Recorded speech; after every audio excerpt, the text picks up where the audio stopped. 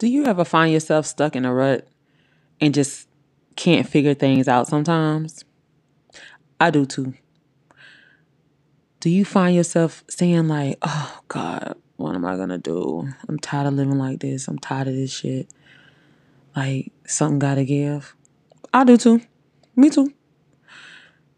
With that being said, just get up and do it. You don't know what's going to work for you or what will work for you until you get up and you do it. I tried to wait for the perfect timing for everything. I wanted to have everything perfectly done and stuff like that, but not knowing after I look back over time and I look back in the rearview mirror, I see a lot of time that I wasted because I wanted a perfect computer, a perfect mic, a perfect this, a perfect that, a perfect amount of money because I just thought that I needed to start things out perfectly. That wasn't true. I mean, I'm at this time and at this moment in my life right now where, okay, just do it, you know? And it's just so weird because there are a lot of us that are stuck and feel like we are waiting for the perfect time and the perfect moment to do stuff. But we create the time, the moments, and the space.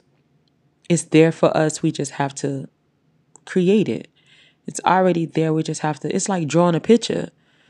And, I'm going to use an analogy, right? I can take some green peppers, red peppers, onions, and I can saute them down.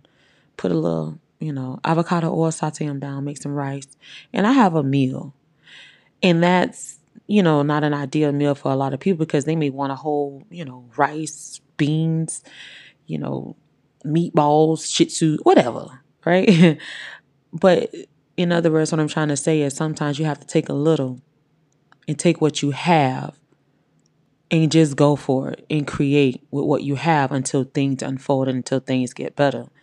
So I want to welcome you guys to the Grown and Dysfunctional Podcast. You see, I ain't even say that perfect, but I'll get better. It's all about getting better.